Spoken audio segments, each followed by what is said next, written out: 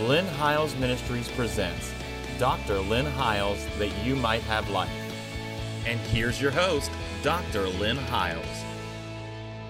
I want to thank you for taking time out of your busy schedule to tune in with us every week, and I trust that you are being blessed by the Word of God that we're sharing on the program. Let me just say to you that we're going to continue today again with just one more segment on Hebrews, the 7th chapter, where we've been talking about tithing based on the New Covenant. Now, this is what I personally practice and believe. I do not believe you're under a curse if you do not. And I want to be clear about that, because I think that if we preach that, the only way you can curse people in the New Covenant is to put them back up underneath the curse, and you have been redeemed from the curse of the law, Jesus being made a curse for us. However, I do want to talk about the fact that Melchizedek is a priest who still receives tithe. While Levi takes tithe, Melchizedek receives it. Before I do, I want to tell you, though, that this is the 5th segment I've taught on this, on just this chapter, and we're teaching the entire book of Hebrews. But if you missed any of it, you can go back to our website, and not just our website, yes, go to our website first, and there is a direct link from our website to our YouTube channel, where we have archived everything that we have aired to date is there for your convenience to watch on demand. There is also a direct link from our website at lynnhiles.com to our Odd Tunes podcast, where you can get the audio portions of this. You can stream it in your car, or you can put it on your smart device. However, there's also an RSS feed there for Android or devices like that. And it's a direct link. Easiest way to do it is just to simply go to my website, and there's icons there that are links. And while you're there, you can check my itinerary. We're coming to a city near you, and we'd love to meet you and have you in one of our meetings. We travel all the time and are itinerant, and we're probably coming to a city somewhere near you. You can also then check out all of the resources that we have there. 3 of our newest books are out there. I just released one called From Law to Grace, a Kingdom Paradigm Shift, where I marry the grace message with the gospel of the kingdom. And I show you that in this book that we have moved from law to grace, but the government of the law, according to Corinthians 3, was written on stone, but the government of living spirit is the kingdom of God. And in the new covenant, we are not under law, but we are citizens of the kingdom of God, and the kingdom replaced the law. Another book that I wrote is titled The Unforced Rhythms of Grace, and it is from Matthew 11, where Jesus said, "Are you tired? Are you weary? Are you burned out on religion? Come to me and I'll show you how to take a real rest. Walk with me, work with me, see how I do it. I'll teach you the unforced rhythms of grace." In this book, it talks about what flows from the incredible posture of rest. And the other book is The Revelation of Jesus Christ, and it is a book that is written about the first 5 chapters of the book of Revelation, and it is to the 7 churches of what they needed to repent or change their mind about that would help them move into a new covenant way of thinking and paradigm. You'd be blessed by going there. We deeply appreciate you, and there's also a place where you could sign up for our Message of the Month Club. What we do is we send out one message every month of something we preach somewhere in the world that'll be a blessing to you. It is for a subscription of $7 a month or $70 a year, and for that, it helps us to take the gospel around the world. You'll be blessed by that. I want to get back in the Word today and try to summarize some things. So let's just go and read Hebrews, the 7th chapter again, and we want to just kind of make some summaries here and some comments as we go. Verse 1 said, "For this Melchizedek, king of Salem, is the priest of the Most High God, who met Abraham returning from the slaughter of the kings and blessed him.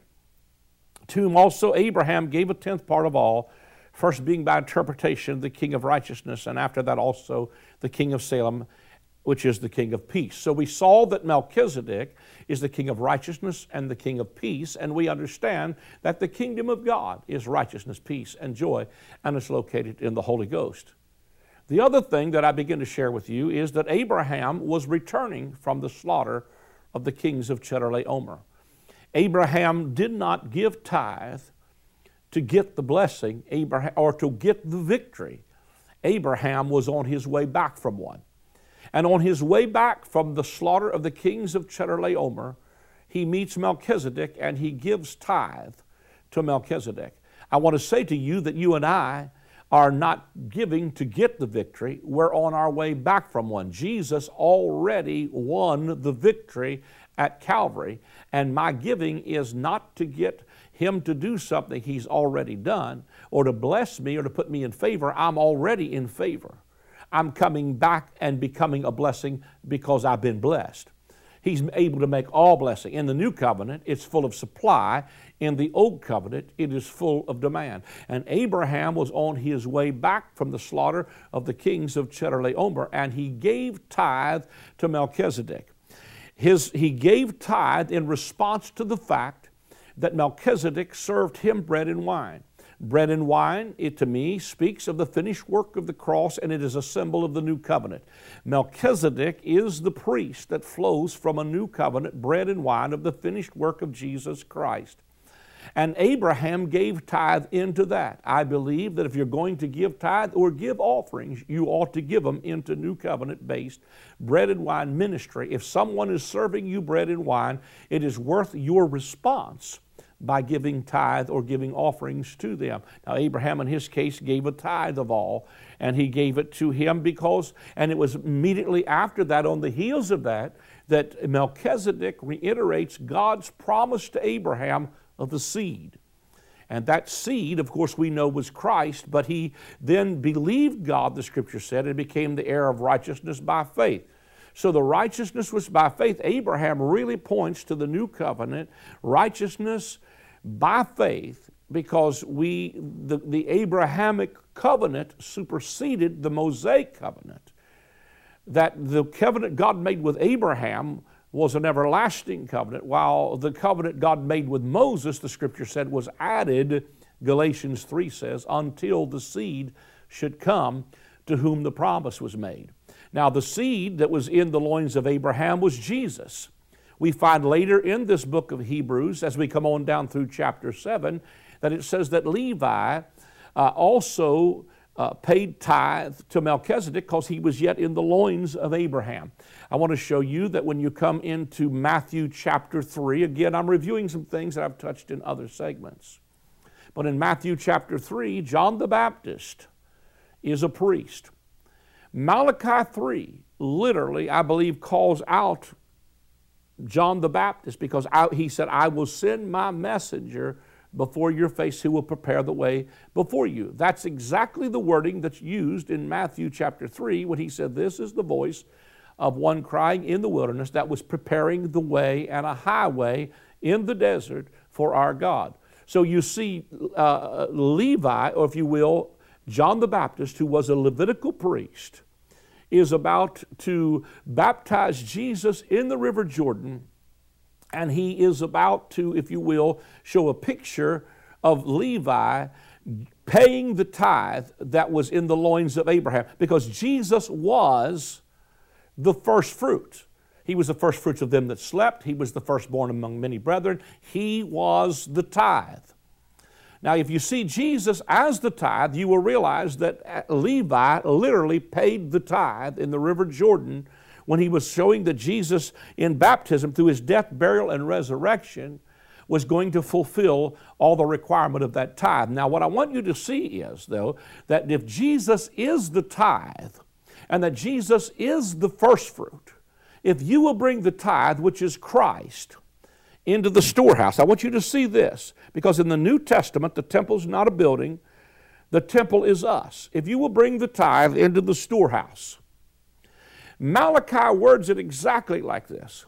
He said, if you will bring the tithe into the storehouse, then I will open you. He didn't say I would open for you. He said, I will open you the windows of heaven, and I will pour you out as a blessing. In other words, you become the spout where the glory comes out. You become the source of the blessing.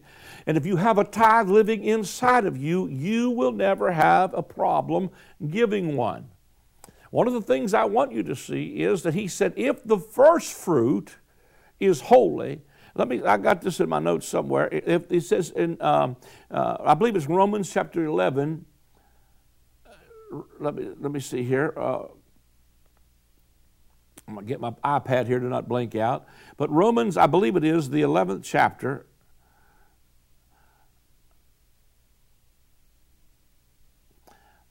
it says, for if the first fruit, this is Romans 11, verse 16, for if the first fruit be holy, the lump is also holy, and if the root is holy, so are the branches. So what we see then is if the first fruit is holy, then the lump is holy. And then, so because the first fruit is in us, we're holy because He's holy. When He said, be ye holy, for I'm holy, that means we've been separated and designated for the purpose, a certain dimension or certain purpose. The word holy doesn't mean glow in the dark, or doesn't necessarily mean behavior. The angels of God standing around the throne of God are crying out to God, He's holy, He's holy. They're not saying He behaves, He behaves, He behaves, or He wears the right outfit, or he's dressed holy. No, that means He's other than, or He's uniquely set aside for a purpose, to set aside for a purpose. So what He's saying is, if the lump, the first fruit's holy, and then that lump or that first fruit or that tithe lives inside of you, then you're also holy. You're holy because He's holy. But the reality of it is I want you to think about this in terms even with your finances, because I started looking at, the scripture where it talks about money, and it talks about, money is the root, or the love of money, the love of money is the root of all evil. And he talks about unholy mammon, and he talks about some stuff. See, I believe there's a lot of stuff. In other words, money is in a fallen realm. It's hard to tell what the money in your wallet has been used for. Probably both good and bad, holy and unholy. Probably the ones in your pocket have been to church more than the 100s have. And I'll leave that alone. But the reality of it is he said that if the first fruit is holy, then the lump is holy. What I begin to understand, even in my own giving, and this is what I really believe myself, is that when I set aside the first fruit, the tithe, and I don't set it aside because I feel like I have to, because I've already taught this to you.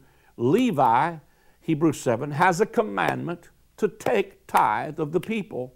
Melchizedek receives it. So under the old covenant, you're forced, and they have a commandment to take it. In the new covenant, we don't take tithe, we receive it. And he said, here, men that die take tithe, but there, talking about heaven, he of whom it was testified, who has no descent, receives tithe. So receiveth. It's like an ongoing thing. So this is not just something that happened that stopped with the earthly ministry of Jesus. He's still, I don't know how you can get around the fact that there he receives tithe. So somebody must still be offering up tithe.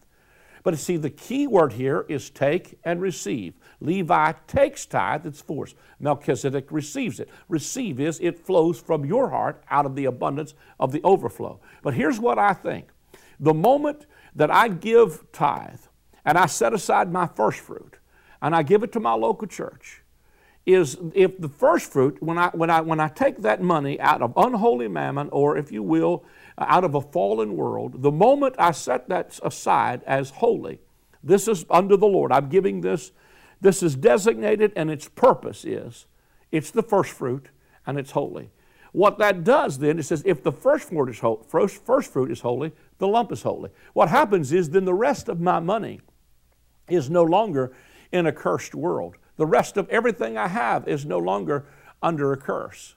If the first fruit is holy, then the rest of it's holy. So the reality of it is there's something I believe that God does as He begins to watch over our finances, is He begins to make all grace abound to you. And I believe this can be on multiple levels. I know people talk about, well, under the old covenant you gave grain and you gave cattle and you gave sheep. And listen, we're not even using Deuteronomy to talk about this. We're not talking about old covenant. We're talking about Abraham, which preceded the old covenant of Deuteronomy, and there's all kind of listings and rules to how that was done under the old covenant. But I believe you can give your time, your talent, and your treasure. And I believe that that there should be a heart in us because of giving, because we've got a giver living inside of us.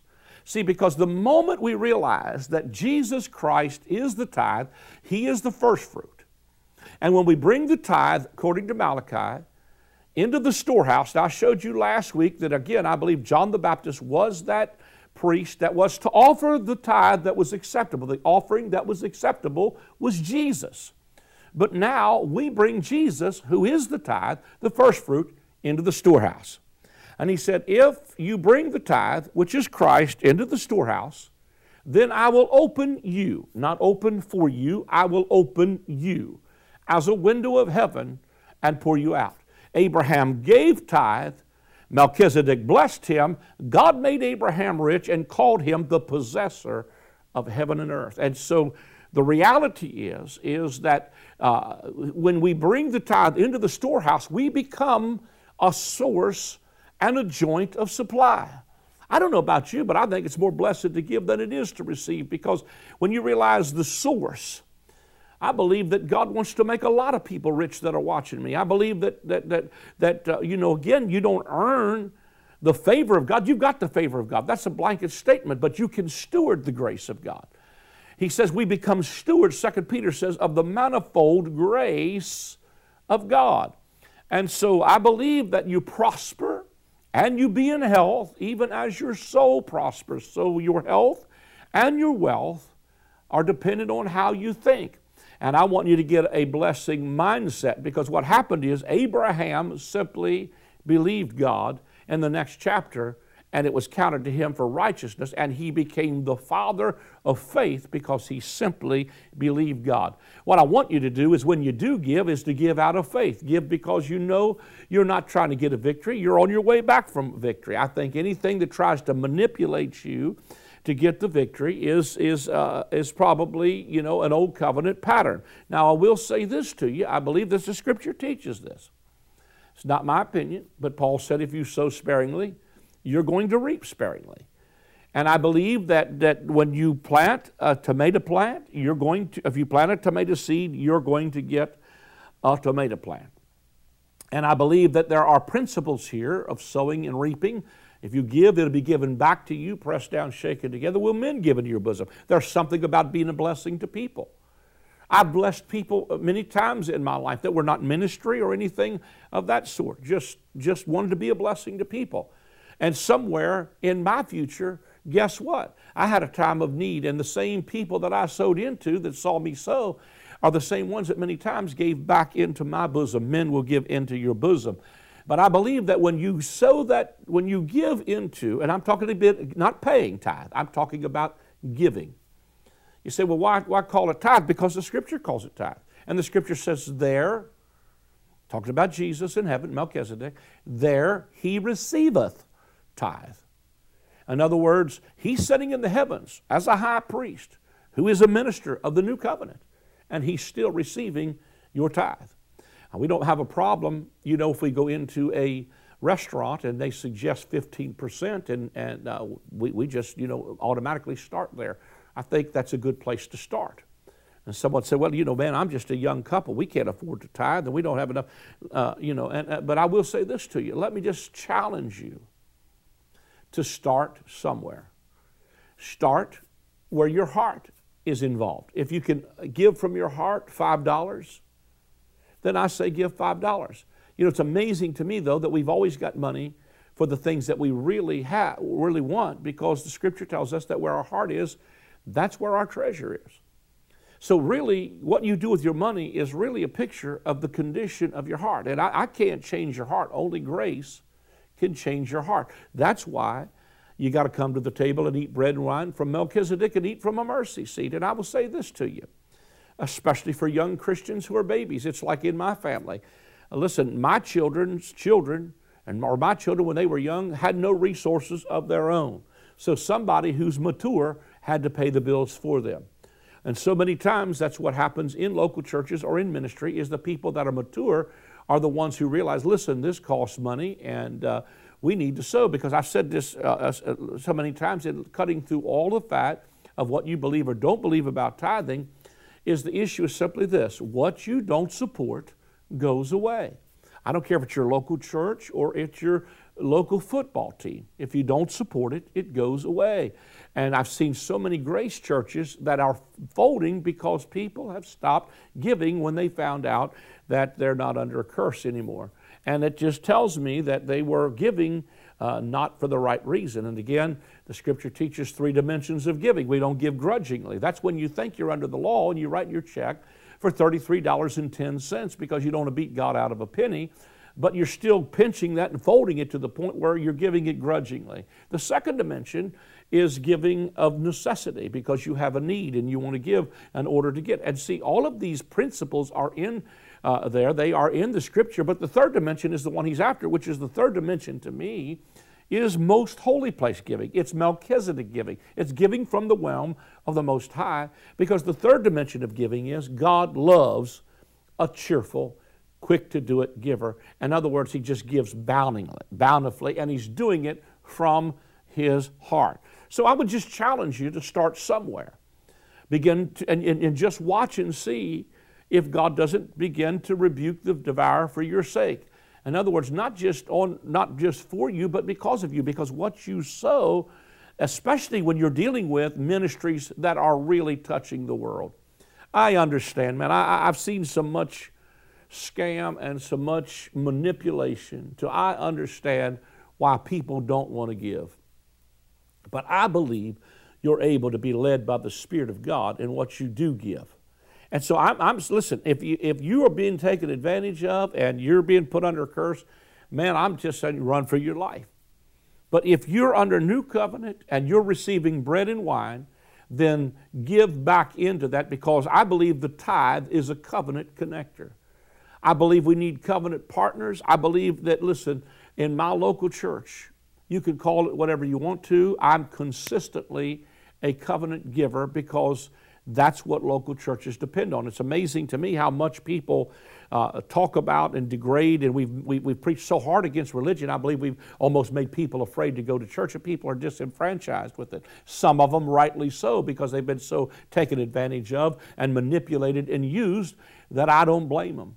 But when you find something you can get behind, that you can pour into, it takes covenant partnership to be able to do the things that we do. And it's amazing to me, the people that don't go to church, the moment they want to have a wedding or a funeral or they need somebody's electric bill paid or somebody to, is hungry, and we have a food distribution ministry that we run in our church. We do all kinds of stuff. But I have to wonder sometimes, where do people think this money comes from? And it's amazing to me that we've done it for a number of years, and very few of them have ever come back to the church and thanked the church or even attended a service. Now, that we don't give because of that, but here's the thing, is that it takes somebody somewhere supporting it in order to do it. I think that's fair and balanced in what I'm teaching. And I believe that when you begin to realize that, God is able then to open you up and pour you out as a blessing, and you become the window in the heavens that God can pour out and rebuke the devourer for your sake because of the blessing that's upon you. I believe that He wants to make you the head, not the tail, the lender and not the borrower, make it more blessed to give than it is to receive. And I believe God is able to make all grace abound to you, especially when it flows from the heart and not because you have to. Because I believe the word of the kingdom and the word that flows from rest is a discerner of the thought and the intent of the heart. So if you quit giving after you found out you weren't under a curse, it was a heart issue. Now, I'm not saying that to be condemning. I'm just trying to tell you that what should happen is somewhere in this process, let God heal your heart and do what you do, not because you have to, but because you've considered how great this man is that you've encountered, who has served you bread and wine. I'm not talking about me, I'm talking about Jesus. Now, I believe there are in the earth ministers that are able ministers of the new covenant, and they are priesthood after the order of Melchizedek. And I believe when you sow into Melchizedek priesthood ministry, God really begins to multiply and bless the seed that you have sown. Now let me just go down, because I want to read a few things that I've got in my notes, and I think we'll be done with this part of it. It says, I put in this note, please note that there he receiveth them. It does not say he received them once. It says he continues to receive them. When we give our tithe, we give it to him who is still receiving it. If we are a priesthood, then one of the functions of the priest is to offer up gifts and sacrifices. One of the ways we do this is through our giving and from our heart. And I've already talked about that. But the function of the high priest in chapter 7 of Hebrews is, number one, first of all, to deliver perfection. Perfection was not based on, the Levitical priesthood It was based on the offering of Jesus Christ. For by one offering, Hebrews 10 says, He hath perfected forever them who are sanctified. So perfection is based on the Melchizedek priesthood. Number two, he does not function from a carnal commandment, but from the power of an endless life. So what we do is not because he didn't function from a carnal commandment. He functions from a power of an endless life. We function and do what we do because we partakers of this life. Number three, he disannulled the commandment because of the weakness and unprofitableness of it. There, and delivers perfection through a better hope. Number four, he was made a surety of a better testament. Number five, he continues forever and has an unchangeable priesthood. Number six, he is able to save them to the uttermost that come to God by him, and he does ever live to make intercession for us. That's the ongoing ministry of the priest after the order of Melchizedek. He was made a priest not after the law of a commandment, but by an oath. This leads us into chapter 8, where of the things which we have spoken, this is what it all adds up to. This is the sum. He is the minister of the true tabernacle which the Lord pitched and not man. The tabernacle in the heavens, of which the earthly tabernacle was only a pattern. Now, as high priest with the more excellent ministry, he is the mediator of a better covenant established on better promises. I believe that's fair and balanced. You say, well, Brother Howes, I don't believe that. Then you operate in what you believe. I'm just telling you what I do, and I think that's really, I get letters about this more than anything else, and this is probably one of the first times I've really ever released it on this level, because I believe every pastor has the right to teach in his own local church what he believes God is saying, and then the people have a right to either accept it or refuse it. See, I'm not going to force you again, but I believe this is fair and balanced. And I believe it would. I believe once you really see you're set free and you really begin to see what a benefit and a blessing it is to consider how great this man is, you will never have a problem giving, because God will open you up as a window of heaven, pour you out a blessing. Thank you for joining us. I believe this segment ought to be a blessing. If you have been blessed by this and you would like to sow into our ministry, we welcome that and we thank you. I didn't teach this to manipulate you, but if you believe we are serving bread and wine and you believe we are worthy to be partnered with and given to, then call the number on the screen. Somebody will be standing back and take your credit card. You can write a check and send it to the address that will come on the screen to Lynn Hiles Ministries. You can go to our website and give via credit card or debit card there through PayPal. And you can sign up also for a monthly debit if you'd like to become a partner with our ministry. It is your gifts that help us take the gospel around the world. Thank you for joining us. God bless you. I'm very excited to announce the release of my newest book. It is titled From Law to Grace, A Kingdom Paradigm Shift. In this book, we talk about how the gospel is not about a law you have to keep. It is about receiving a life that will keep you. It is not about living this life out of fear. It is about living a life of faith. It is not about rules. It's about a relationship with a loving Father. It is about moving from the old covenant government of condemnation to the new covenant government of affirmation. It is about living life as a citizen of the kingdom right now.